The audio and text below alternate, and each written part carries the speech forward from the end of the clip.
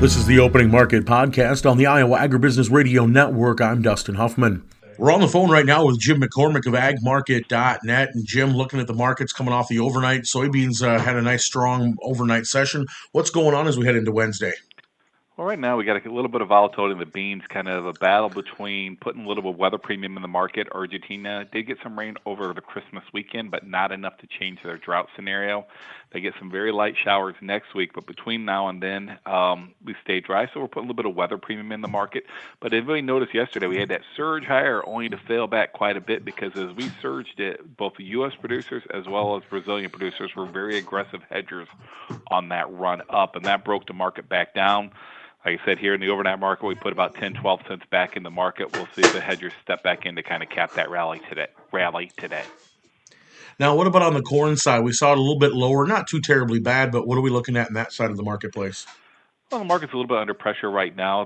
Technically, though, it had a really good close yesterday. It closed over the kind of your 50-day and your 100-day moving averages, so technically that's a good sign. We have heard rumors, Dustin, that China might have purchased 2 cargoes of corn yesterday and maybe in for some more. If we can get confirmation of that, that would help propel the corn market a little bit higher.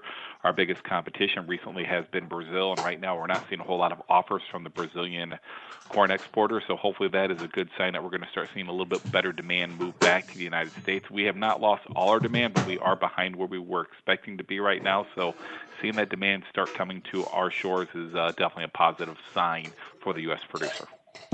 And having China buy corn loads, and then, last week or two, they were buying a few soybean loads from us.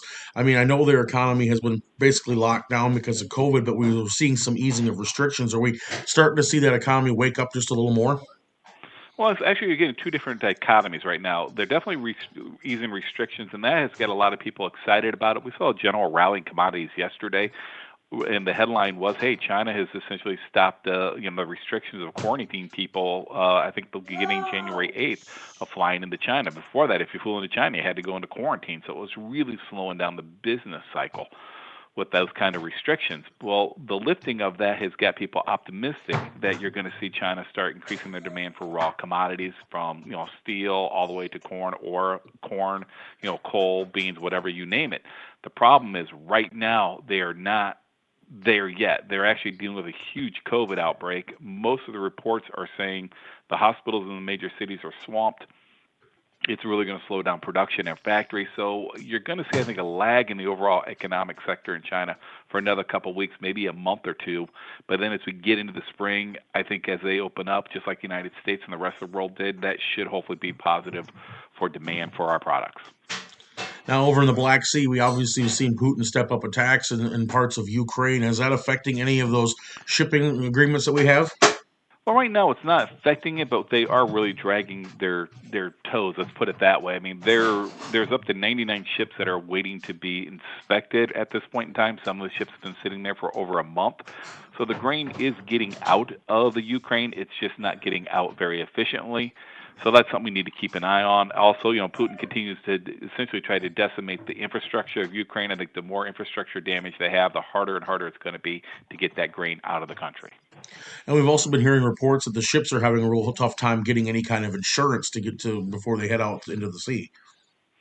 Well, that's it. There's a lot of reinsurers and insurers are pulling back out. That's another problem. That could be bullish to the United States. Plain and simple, the war is heating up.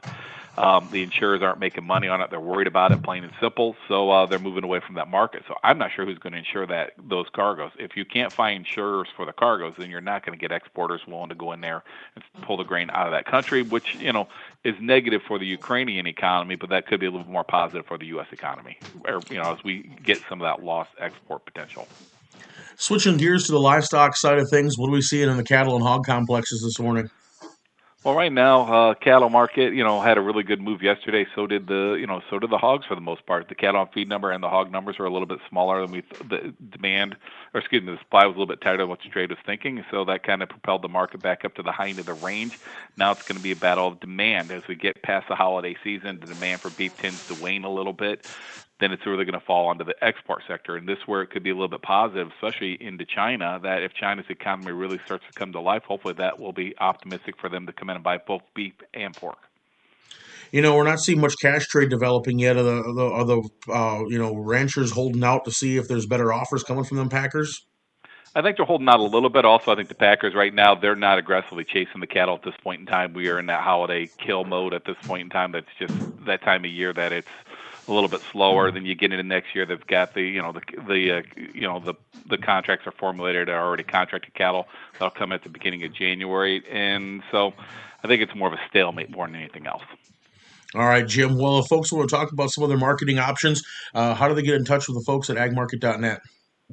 They can reach us at our website, agmarket.net. Also, go to call any of the agmarket.net brokers at 844-424-6758. All right, Jim. Well, we thank you so much for the insight. Have a happy new year, and we'll talk to you again next week. The same to you and your listeners. That was Jim McCormick of agmarket.net. Let's run down the numbers here for you. March corn unchanged at 6.74 3/4. May down a quarter at 6.73 even. December corn down a quarter for 23 new crop at 6.06 3/4. January beans up 11 3/4 at 14.94 even. March up 11 3/4 at 15.01 1/4. November new crop up 13 for 2023 at 14.07 1/2. Soy meal is up $7 at $454.80 per ton. Soy oil down 57 cents at $65.82. Chicago wheat up 3.5 at $7.84 1/2. Minneapolis wheat up 1 1/4 at $9.22 1/4. Kansas City wheat up 3 at $8.75 even. Oats unchanged at $3.66 1/4. February live cattle up 30 cents at $158.17. January feeders up 62 cents at $183.72. Lean hogs down 47 cents at $91.02. Pork cutouts down 48 cents at $87.22. And Class 3 milk unchanged at $20.53. Thanks again to Jim McCormick of agmarket.net for joining us here today on the Opening Market Podcast. I'm Dustin Huffman on the Iowa Agribusiness Radio Network, where Iowa Ag matters.